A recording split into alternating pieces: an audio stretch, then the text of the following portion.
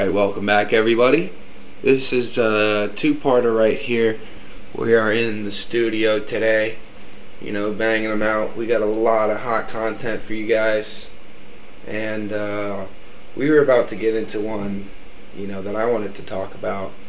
I don't know if this is too deep for the first couple minutes of the podcast. So why don't you introduce yourself a little bit, see where you're coming from, Which topic? I wanted to talk about death and what happens after you die. Alright. Are you prepared for this? Of course I am. It's little Tony. We're in the closet here. Well, we're coming out of it. Well, yeah, no, we're in the closet. We're in the closet. We're in little Tony's closet here. Let's talk about it. I think that after you die,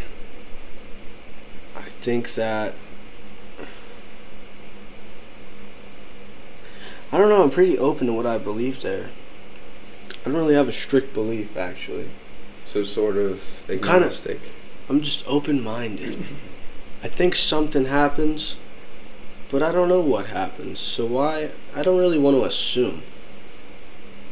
Yeah, it's kind of crazy to think that there's one way to think about it and anything else is completely... Why so many assumptions?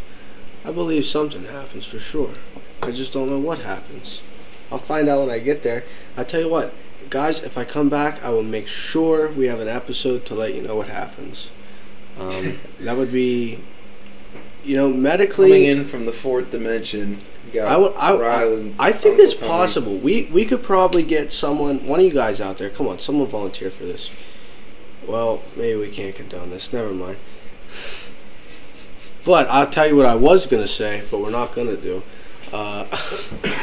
Okay. So medically what we should do, you were saying, is we should see if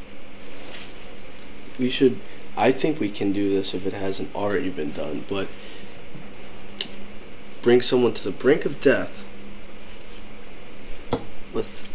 but be able to bring them back. And see what happens. See if we can figure something out there.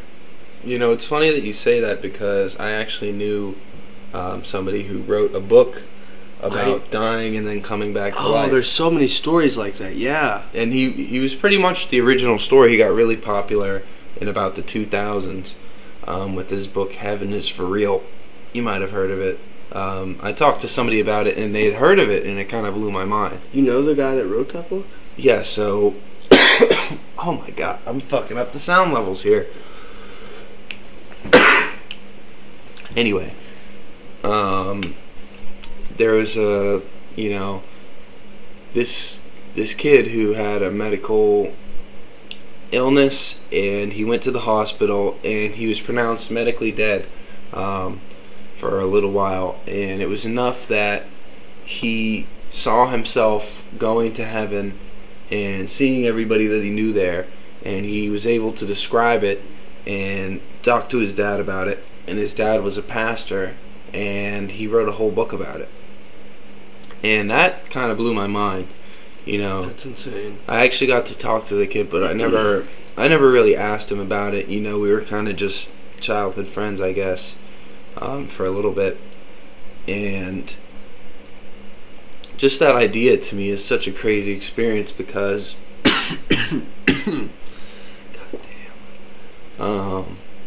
because when you have the ability to see something like that, it makes me question, from a psychological standpoint, whether that experience is what causes people to believe in religion, or if the belief in religion is what causes people to have that experience.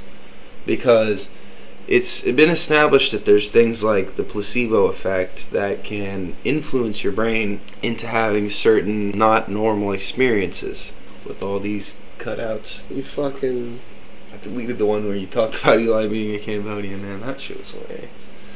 Wait, what did I even say? I don't even remember that. Oh, God. Like people believing that they've been talked to by God or some kind of entity like that. And... it's very evident that the power of your brain has a lot of power over your subjective influence, or sorry, your subjective experience. And it's interesting to me though, because I'm not really sure what I believe about the afterlife.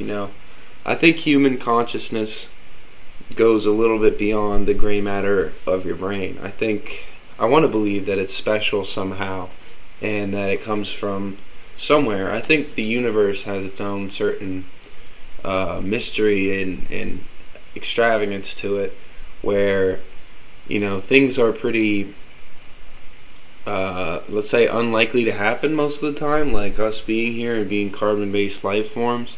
So I believe that's kind of a special kind of power of coincidence and survival. I think life is meant to be. And then, looking at how we evolved,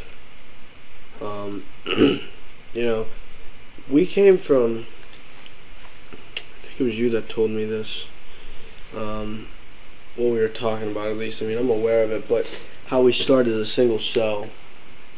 Yep, everything did. And in every living form starts as a single cell. No matter how big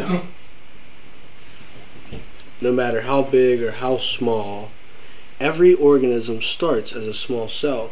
And it develops characteristics and the ideas of what it needs to do to survive, and then repopulate. And then when it becomes, if we're talking about a human or an animal, these cells repopulate into billions and trillions of cells as it forms that animal or that human being. And at some point along the way, we gain consciousness. And that's the really confusing part to me, is where does that come from? Is that inherent in the elements and the matter of the universe? Or is that something special that comes from another place? Do we have life breathed into us when we were made out of clay by the God of the Bible? Or did we, come from some kind of other creature or other thing, something that was gifted with intelligence? Our good friend Randini has a lot of theories about this. It's a shame he couldn't be here with us today. We miss you very dearly. We'll have to call in the expert next week. Yeah, we'll get him. It might be another week before we can get him on here. Yeah. He has a full schedule, that guy. It's alright. The nature of Uncle Tony's closet is that you're not always sure what's in there. You never know. You never know what we throw in Uncle Tony's closet and come and find. But it'll be a big surprise, and it'll be a lot of fun. That's the one thing you can say about Uncle Tony's closet. And the special treat we have for you. Uncle Tony is not to be complete. Hold on, rewind. Uncle Tony is not to be confused with Sleepy Tony. Who's that? It's when I get too tired. Okay, yeah. Sleepy Tony just been in a couple episodes where this guy just disappears after the 20-minute mark. Because I'm out. I fall asleep. He runs out of energy like a freaking steam engine. In the couch. I'm a nuclear reactor, you see. I could go all day. I do a little bit of everything here on the show. Not to brag or pat myself on the back or anything. And the nature of our podcast is that it's brought up by a group of friends. We have a very specific dynamic, and we all know about some specific things. You're the business guy. I guess I think of myself as the psychology guy. HR, man, you're HR. Yeah, I'm doing all kinds of HR services, whatever it may be. I wear many hats in the office around here. Editor, producer, writer, the looks, the brains. I don't know. Can you think of others? No, I can't think of anything else. I could be in marketing, sales. Logistics. Oh yeah, and of course Randini Scamini, who's not currently with us. IT. He does all the technological stuff. Cybersecurity. He keeps our data safe. He's our whole IT and data and information technology. Researches conspiracy theories for us. Yeah, he tests our network capabilities for us. Penetration testing, we do a lot of that. Yeah, he does penetration testing on the network for us. Every 2 to 3 days, really. If you're not Sometimes you got to penetrate up to twice a day. If you're not familiar with penetration testing, you should definitely look it up. penetration testing on the internet for websites. It's a hot topic right now. It is a job for hackers. You know why? Yes, have you I seen do. what Anonymous has been doing? Randini wanted to be a but have you seen penetration tester. What about what Anonymous has been doing to, internet and websites and individuals all around? Currently, we're seeing it with the war in Ukraine and Russia. They are attacking Russia's cyber infrastructure heavily. Today, I seen that, or it was a few days ago actually, but I just seen it today, that they actually hacked and shut down their one of their top security websites. They were also working on like the banking systems. Yeah, they really high target shit, you know. They're really targeting Russia, which is, in my opinion, it's awesome. What yeah, personally, I think it's great. You know, they got Donald Trump when he was, convicted of the entire Epstein thing and his corroboration with him, and they brought forward a lot of evidence, and they got shit done. And it's nice that we have a way to protect ourselves against the people who think they're untouchable, you know? I think that's what makes America great, honestly. If you want to twist it that way. Because you're able to defend yourself up to the Supreme Court, if you really have to, against anybody who commits some kind of wrong. You just have to be able to convince people that your issue is important. And if you're a good speaker and you're a good people person, you could probably do that to some extent, you know? Mm-hmm. And it's all about how you play the game. It is indeed all about how you play the game. I mean, the information they put out and the actions they take is awesome. Sometimes they like to josh people. They like to tell you to keep your eyes off of something, and then nothing happens. I think that's or something happens, but it's something small. Yeah, that's like a demonstration of power almost. You get people anticipating and see who anxious. shows up. Yeah. If people speak out about it, then they're kind of scared. So it's really it's all about, in this day and age, the citizens are gaining back power, and it's not just where you have to sit back and accept everything from the government anymore. You can, even the police, to some extent, you can talk back to the police, and if you know how to conduct yourself, you might be okay, depending on the situation. But it's to a point where if you're smart, you can make a lot of stuff happen. So we try to encourage people to stay educated and up to date on things. It's hard. It's hard to stay updated on current events and on, all your P's and Q's and your T's and your I's.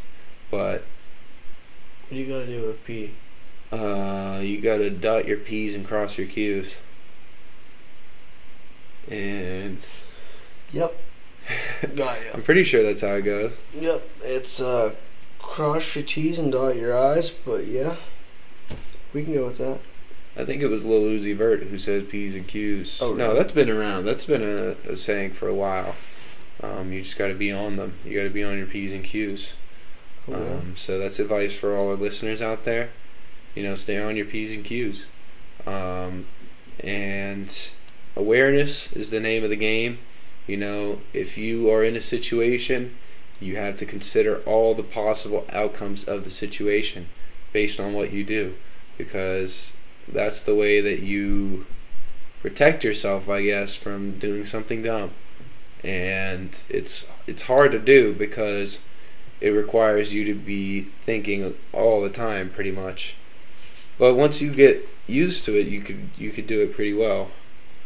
And I think that's my biggest piece of advice. That comes from a book I was talking about, Island, by Aldous Huxley. He's a philosopher. I was actually reading some philosophy earlier this week too, by Immanuel Kant. Very interesting shit. What was he talking about? What he was saying was that there is certain knowledge in your brain. This paper was called on the critique of pure reason. So if you can kind of guess what that means, it's the way that people think is kind of messed up. So I kind of got to the very beginning, the first two clauses, but what he was saying was that there's certain information which you learn through experience, Mm-hmm. and there's certain things that you know with absolutely no prior experience. You can just guess what's going to happen, and you know what's going to happen in your brain. Like if I wanted to set an example, you might learn that a kettle is hot by touching a hot kettle and burning yourself. But you know that a fire is hot just by looking at it and feeling the warmth, and don't touch that, So Yeah, I thought that was very example. interesting. Yeah, I was wondering what your thoughts on subjective experience were, because when you're dealing with business, it's very facts-based. But when you're dealing with people, they each have their own interpretation of every situation, and Yeah, so when you get in a business side of this, you want to interpret the customer, and you want to be unique with each customer on how your delivery is going down. So with that being said, you want to know who are you dealing with at that company, what is their position, whether it's a group of individuals in a certain department or multiple departments, or if it's one point of contact that's that department.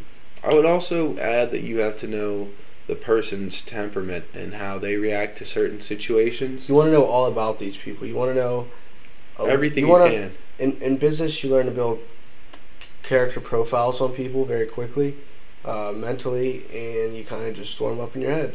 Who's going to get the work done the fastest? Who's going to dawdle a little bit? Who's going to produce a really good product? All those things. And then you can decide how you want to proceed. Yeah, I think really the hardest thing to do, like I said, is to consider everything ahead of time and to really take time and think about things. Because we live in a world that's very right now based, with phones and social media. You don't have to be wasting any time when you're out, because you can be doing something on social media or on your phone. And I suppose that's good. In some essence, you could be making money trading stocks at a club or a restaurant. Literally, if you're on mobile data, you just sell your Bitcoin whenever it's peaking, And I think that's great, but it also complicates things to an insane degree, because we're built psychologically, we're evolved to respond to certain stimulus, and people can really easily abuse the stimulus and use them to transform your thoughts. And pretty much everything you do on your phone is shaped to program you when you're a user of it. Because we watched a movie for one of my classes called The Social Dilemma, and I watched that. Uncle Tony and I watched the movie together because it was so mind-blowing. And basically what they said that really sticks with me is, if you are using a product and you're not paying for the product, then you are the product. Which means, in some sense, they're going to be sort of taking advantage of you. They might use your data. We've seen that happen with things like Facebook. They openly were stealing data from people and using it to build advertisement profiles. And from a business sense, that might seem like the best thing to do, but from a humanitarian perspective, that's pretty fucked up, if you ask me. What are your thoughts about that? Do you think that's good business? To take advantage? No, to build a profile of someone and what they like, and use it, use your technology to analyze them and get them ultimately to spend more money. Because Target used to provide people deals based on their past shopping history.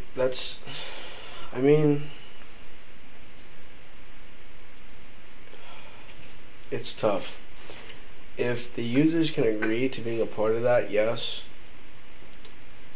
Because if they can agree to it, then they agree to it. But informed decision. But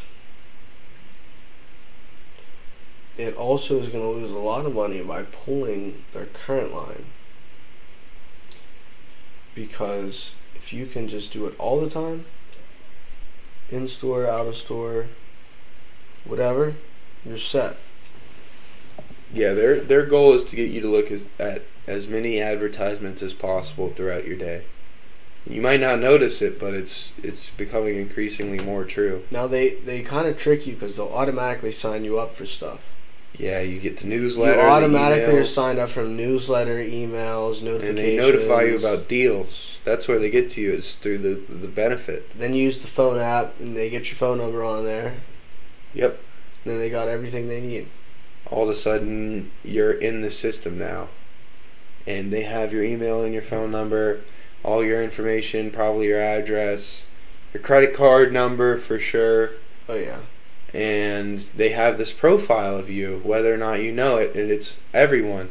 Just because they process so much incoming data, they might as well store it somewhere. And it doesn't seem evil at first, but when it's applied, it becomes a matter of, personal privacy. Because, like I said, when we didn't have that technology, people had more privacy. And why shouldn't we now be able to uphold the same standards? Uphold them. Yeah, well, there's not a lot of people advocating for it because we love technology and we love advertisements. But we need more people on the board. Yeah, we need more people on the side of humanity. And certain people are woke enough to be doing that, and they warn you about it because they study psychology and they study the stimulus that makes your brain respond the way it does. And they know that there's bad things going on, the way that our brains are now being engineered to crave this dopamine and the bright lights and all the sounds and the notifications, the vibrations. They hate it.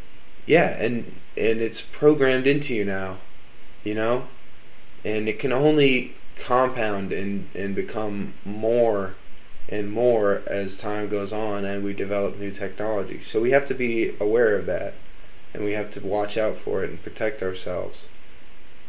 But people kind of stop protecting each other or ourselves now in lieu of new technology. We have Face ID for our phones because it's easy and it's the quickest way. Before that, it was the thumbprint. But those are both ways of analyzing you and your personality and your identity. Well, not your personality, but your identity and your entire biogenetic makeup. And they probably store that data somewhere. Apple's pretty good about it, but you can bet your sweet bippy that they're doing something, because it's in their best interest as a business. And businesses promote more business. So it's a self-sustaining cycle. When we get more technology, we get more business, and we get more business, and we get more technology, and that's great, But when you consider the effect that it has on people, and even on developing nations and things like that, there are definitely some good aspects.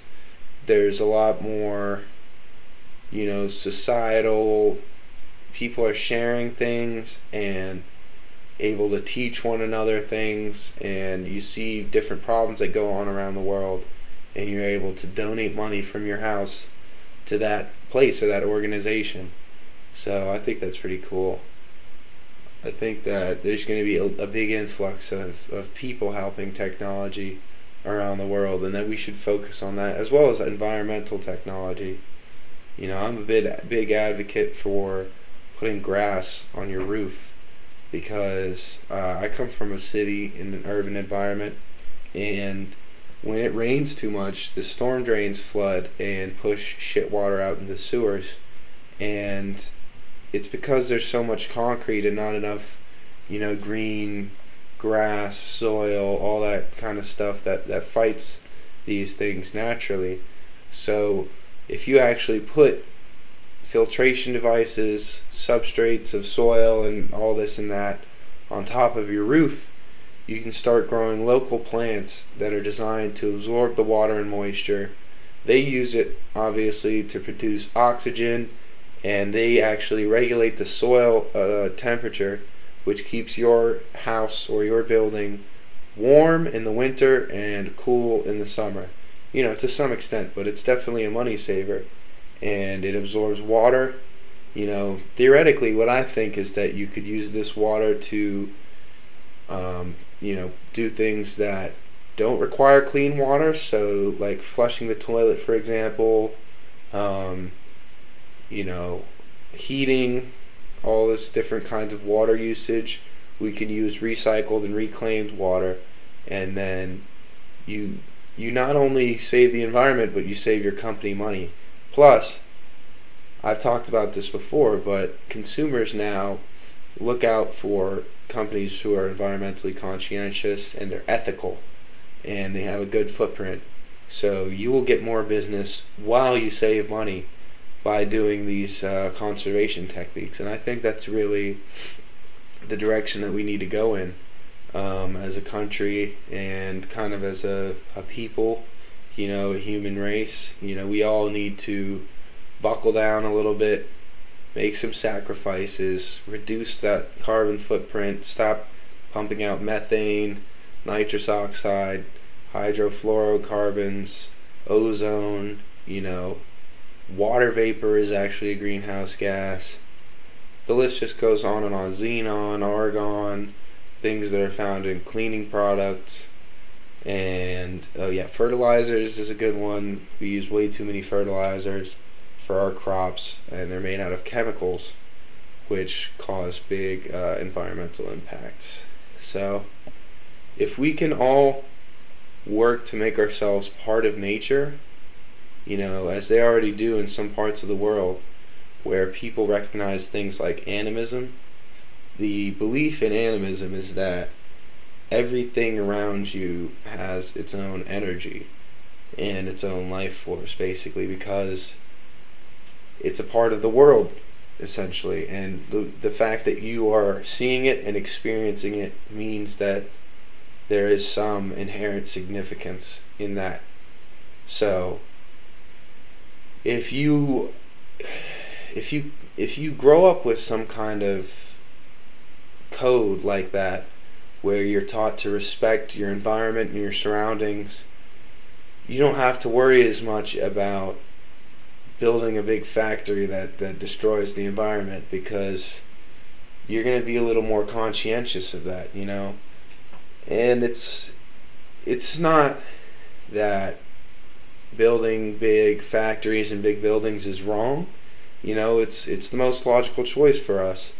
But we need to do it in such a way that we don't take away from what was previously there and lose the value that was inherent in the trees and the land and the services that they provide, because forests actually, especially like rainforests and the most dense kind of tropical ones that produce the most variety of plants and animals, those provide services that equal billions to trillions of dollars. Like if you took the Amazon rainforest back when it was in its prime and basically untouched, it was producing such a high amount of medicine and herbs and all these different plants that contribute to nitrogen fixing cycles and phosphorus, all these different things that are designed to regulate the environment that surrounds them. And the animals produce their own products and their own special compounds and all this. They each have their own unique role in the ecosystem. That is worth more than any city could ever produce in terms of GDP. If you take a place like New York City, there's big sections of trees and plants and parks and all this good stuff, but it'll never equal what was there to begin with. So if humanity finds a way to progress where we are alongside nature and we allow ourselves to reap the benefits of what we already have rather than what we can produce, we can start to see things that we've never experienced before.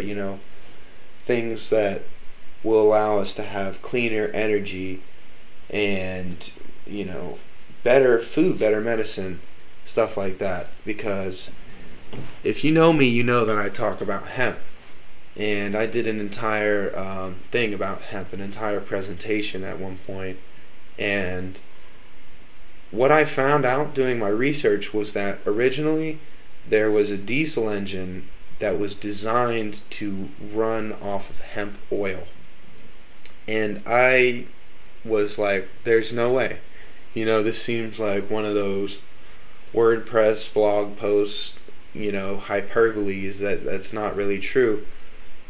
And I looked into it a little more. I had trouble finding, good sources because a lot of people don't talk about the real reasons that marijuana and hemp were made illegal. But I had to dig into it for this presentation. So I found out that not only could you make diesel fuel out of hemp oil, which is able to be grown here locally in the United States, you can also produce basically any kind of plastics that you would be producing with gasoline and petroleum. You can produce them with hemp. So that means in some sense they're more biodegradable, more able to be broken down, and you're not expending fossil fuels. It's a renewable resource. So theoretically it would be a lot cheaper as well. But the reason we don't have diesel powered engines that are powered by hemp is because, now this is where it gets crazy, folks, stick with me here. There was a petrochemical company called DuPont Motors, and they were working on producing nylon, and their nylon was made out of petroleum and fossil fuels, and they were like, this is the shit. I can't wait until we start giving people plastic and diesel.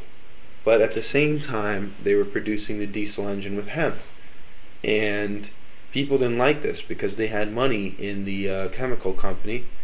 And now the thing is that the chemical company didn't think they were doing anything wrong by producing gasoline, giving people the means to power their cars and go places to where they want to, wherever the fuck they want. But had they not done that the way that they did it, we would have had access to an alternate fuel source, which is clean and local and not subject to surge pricing like people are complaining about here in the United States all the time.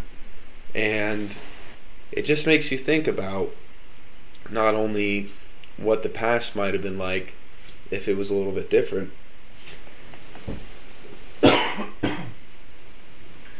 but also the future. And now that things like marijuana are legalized and decriminalized, how will we be able to develop products out of hemp?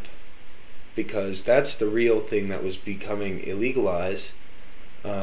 So DuPont Chemical Company had money in this, and on the closely related to the board of directors was a man named Andrew Mellon.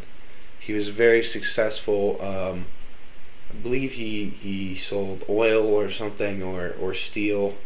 I'm not the most educated on him exactly, but if you know him, you know that there's a school based on it's got his name in it. Carnegie and Mellon. He was a big guy, and he obviously had money in this company. So him and another big company runner named William, I believe, Rudolph Hearst, they kind of conspired to get rid of hemp. So the man, William Rudolph Hearst, was not a fan of hemp because he was a paper producer, and he was producing paper out of trees. And hemp was supposed to be a much cleaner, easier alternative to getting paper from trees. So also there were, now this is I believe this to be true. The sources were a little questionable, but there were reportedly Mexican soldiers So he had land where he was growing trees in Mexico, and Mexican revolutionary soldiers were taking over the land where he had trees, and they were reported to be smoking marijuana while they did it, because that's it's a part of their culture. If you don't know that, they were pretty heavily connected for a long time, and still kind of are. So he had this personal beef, and he was also alarmingly racist. He owned a newspaper company, and he would often publish, publications about minorities and the problems they were causing in America, because this was the early 1900s, around the 1930s. So he conspired with Andrew Mellon. Andrew Mellon had a cousin named Harry Anslinger, who was appointed to be a chairman of a board on the Department of the Treasury called the Marijuana Tax. I believe it was the Marijuana Tax Association, whatever the acronym was, whatever they are. These guys were dedicated to what they called the Marijuana Tax Act, and they decided that the definition of marijuana. So first of all, nobody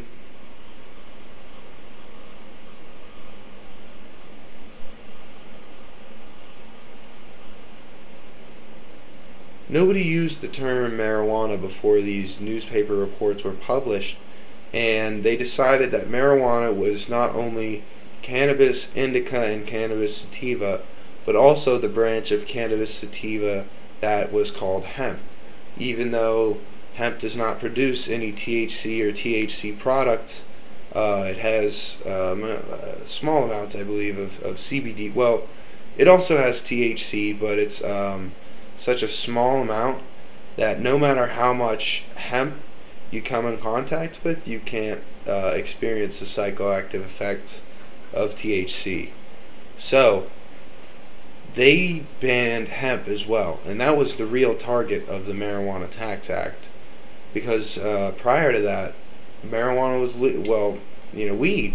Sorry, I'm not going to call it marijuana. Weed was legal in the United States for hundreds of years before that. But they got it banned, and they decided to go forward with their new nylon and gasoline, manufacturing. And as we have it today, it's still that way, and it's to the point now where we have to import huge amounts of fossil fuels and petroleum and gasoline from other countries, and we're subject to their trade rules and international trade rules and all kinds of things that are complicated and in some sense unnecessary.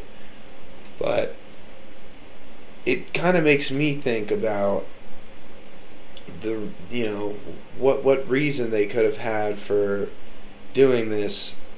It's not just the money. I think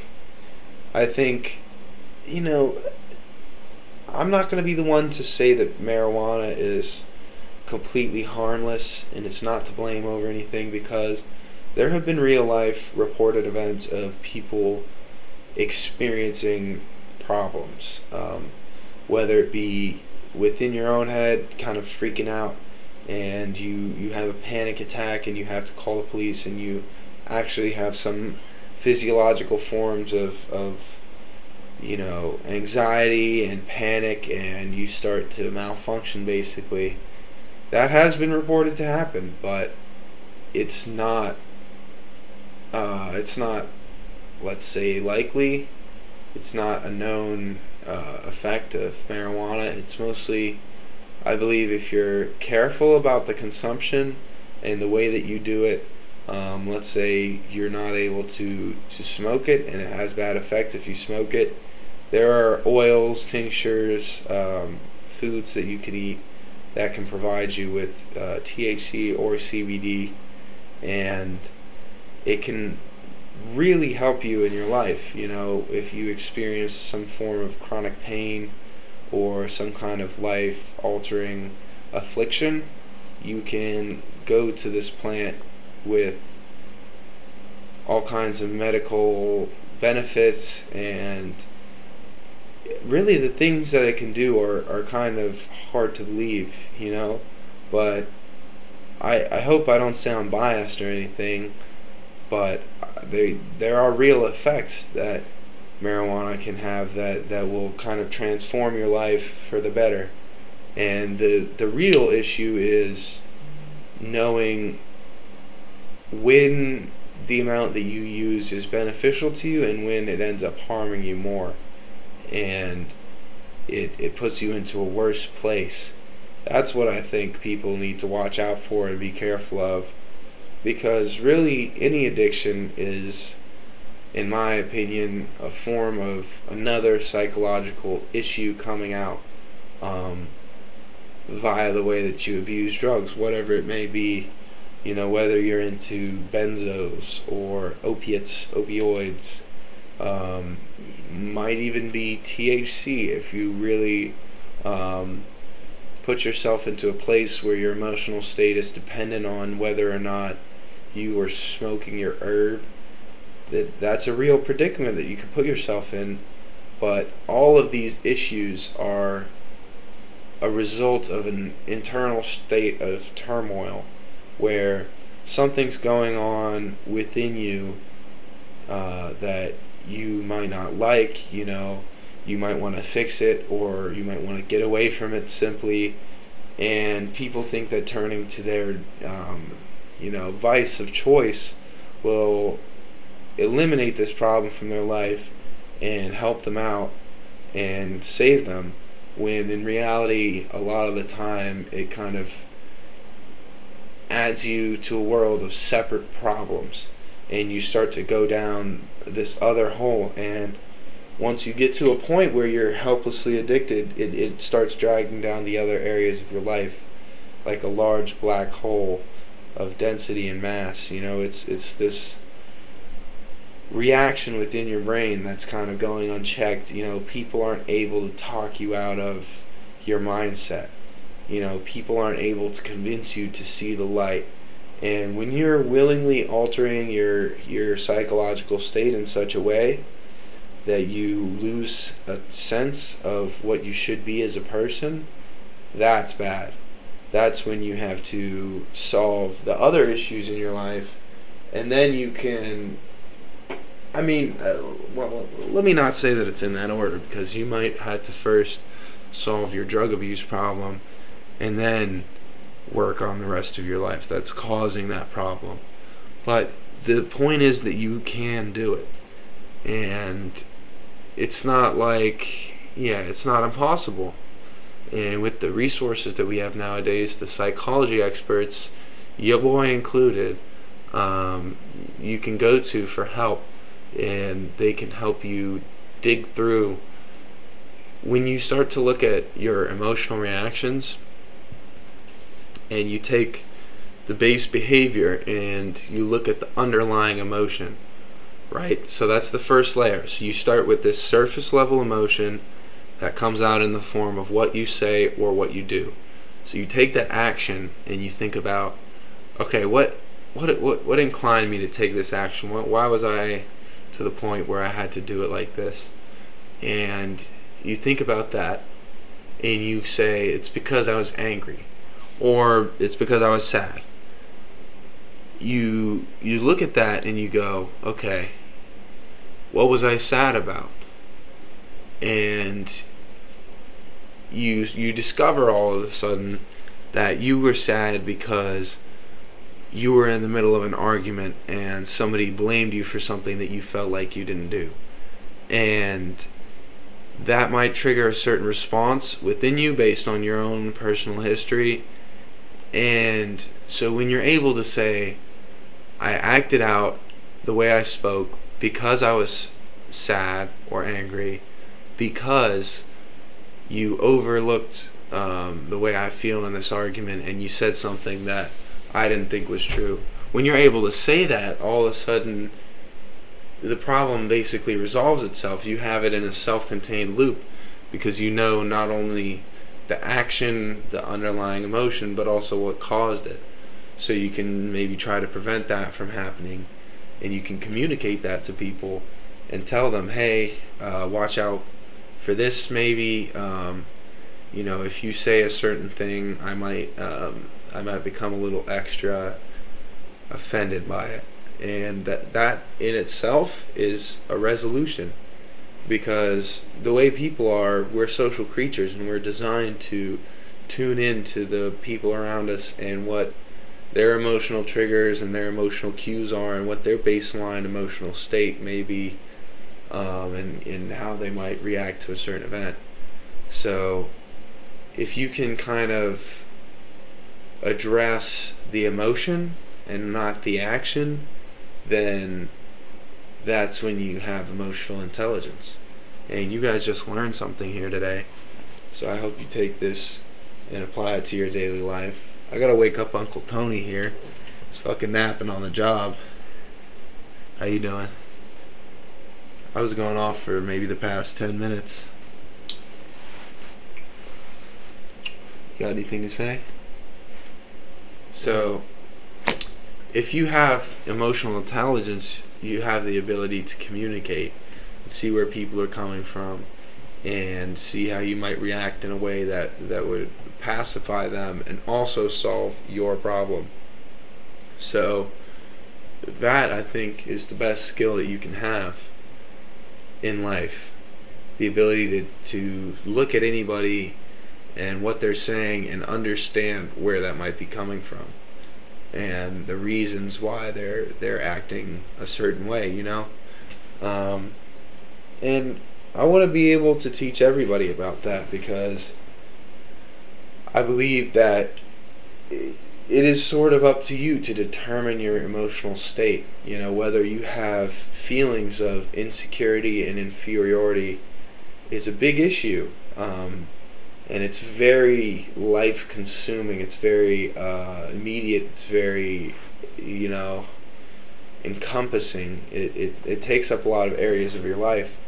However, you can learn to control that emotional state up to a certain point and be able to motivate yourself to bounce back and to look at your current situation as sort of a clay that's building you up, and it's setting down a foundation so you can do hard work and lay a brick, and then you've got clay backing it up, and you have to work your problems into something that you can work with. And it's not saying that you won't be sad or you won't be angry, because everybody experiences these things within day to day, week to week, month to month.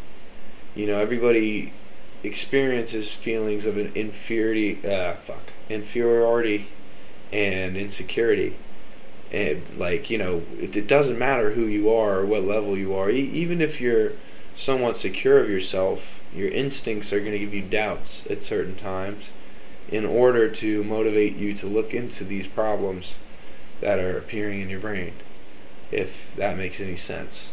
So when you're doubting yourself, it's more of a way of seeing what's wrong, because every action, every emotion has an underlying cause. That's what I believe. I believe we don't have emotion without first experiencing some kind of stimulus. That's according to a psychological theory that I just learned about, which states that subjective experience comes after you perceive a situation and your autonomic nervous system responds to it. You then analyze your situation and develop an emotional response to it, and that response is entirely based off of what you think or what you subjectively experience. So the way that you proceed with that is also based on your subjective experience. So let's say something happens at work, somebody makes a joke about you, and they say that you're short. And if you perceive this to be a direct frontal attack on your person and your character, you're going to have a bad time. You're going to think, damn, I can't believe they said that. I'm really pissed off right now. But if, let's say, you're regarding it with a more positive attitude and you're trying to see the good in it, or the not hostile, rather, the not bad, as opposed to the good, you'll be like, man, that was a little unnecessary, but I think, some people laughed at it, and it was a pretty funny moment in the end, and I'm not going to take that personally against Dave for calling me a short, fat fuck, because Dave is a big, skinny, goofy bitch, and I'm going to get him back, and that example is not necessarily applicable to everything, but if you see the concept I'm talking about, it's basically you can have an unconditional positive regard to every experience in your life and view it as fuel for your engine and motivation for you to keep going, and forget about the trash talk that you just experienced, because personally within yourself that you are more than what they think, and you can push yourself to become more than even you think you can.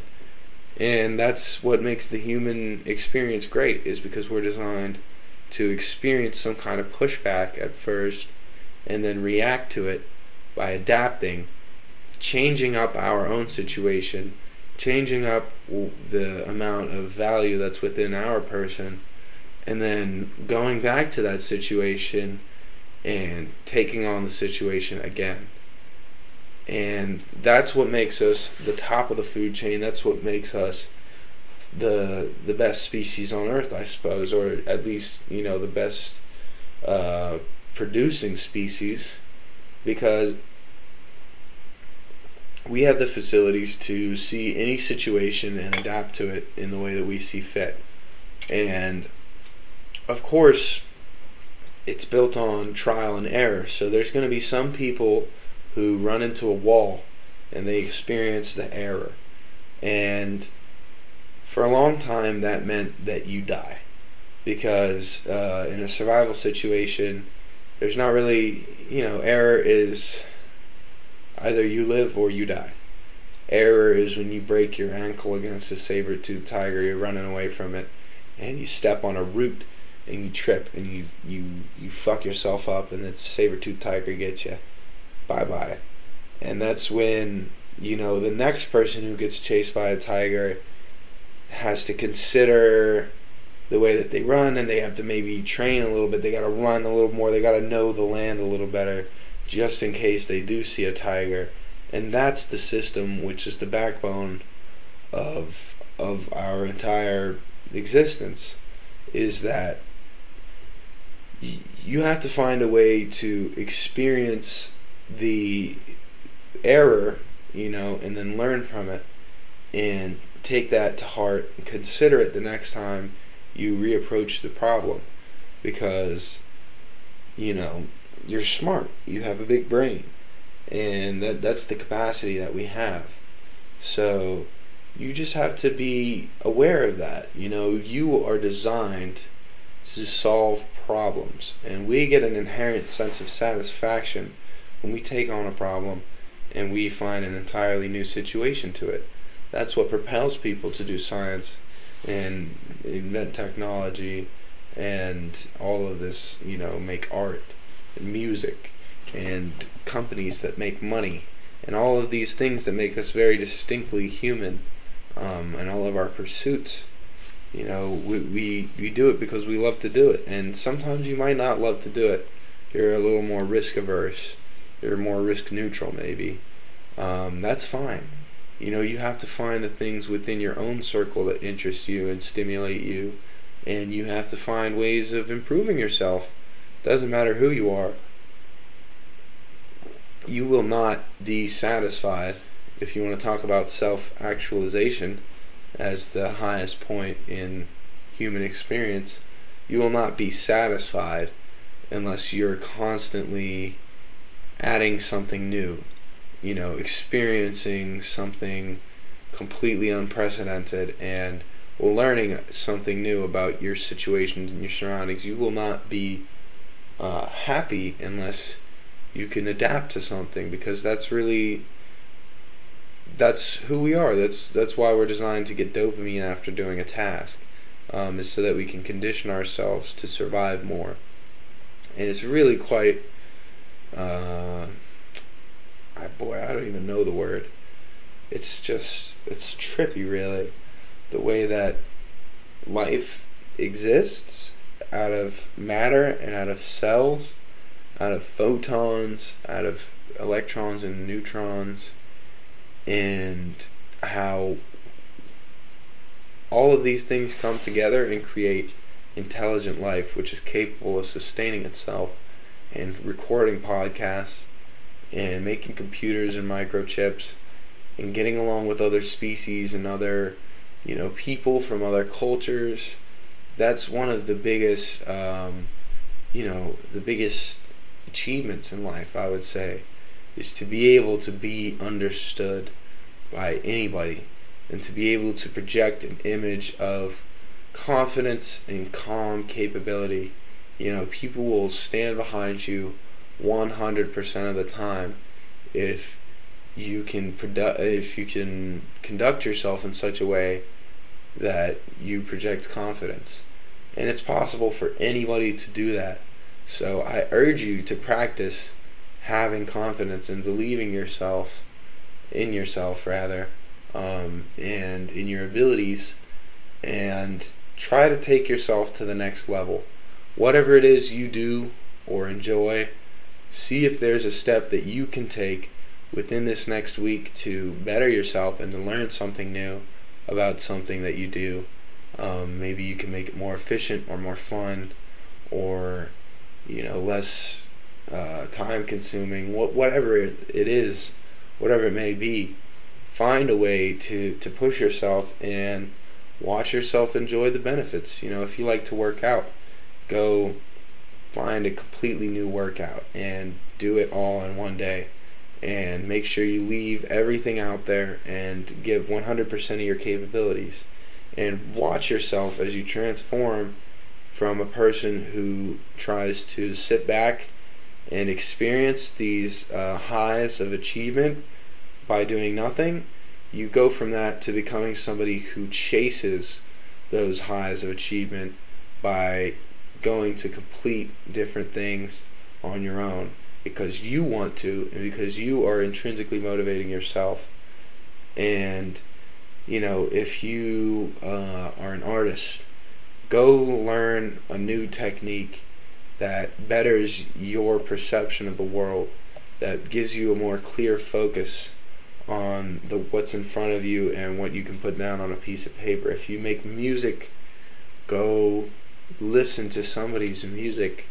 Go look at somebody's art. If you make art, go work out with somebody that you admire. If you work out, to find something that you can do that betters yourself and your potential, and it will transform your life. The Power of Habit is a book that I read that states that the cycles of habit that we get into are entirely influenced by us, and we can form new habits with new end goals in sight and motivate ourselves to pursue new goals. It's actually very easy. It's what you're programmed to do. You just have to be conscious of it. I highly recommend purchasing and buying that book. I'm going to figure out what the title of it is here. Okay, the book is called The Power of Habit, and it's by Charles Duhigg, Duhigg. It's a great book. It'll help you take the first step to transforming your life. And I think this is going to wrap it up. Uncle Tony has officially been asleep for 27 minutes. I think that's how long I was ranting and rambling here for. So that was a new thing for me. Goodbye, everyone.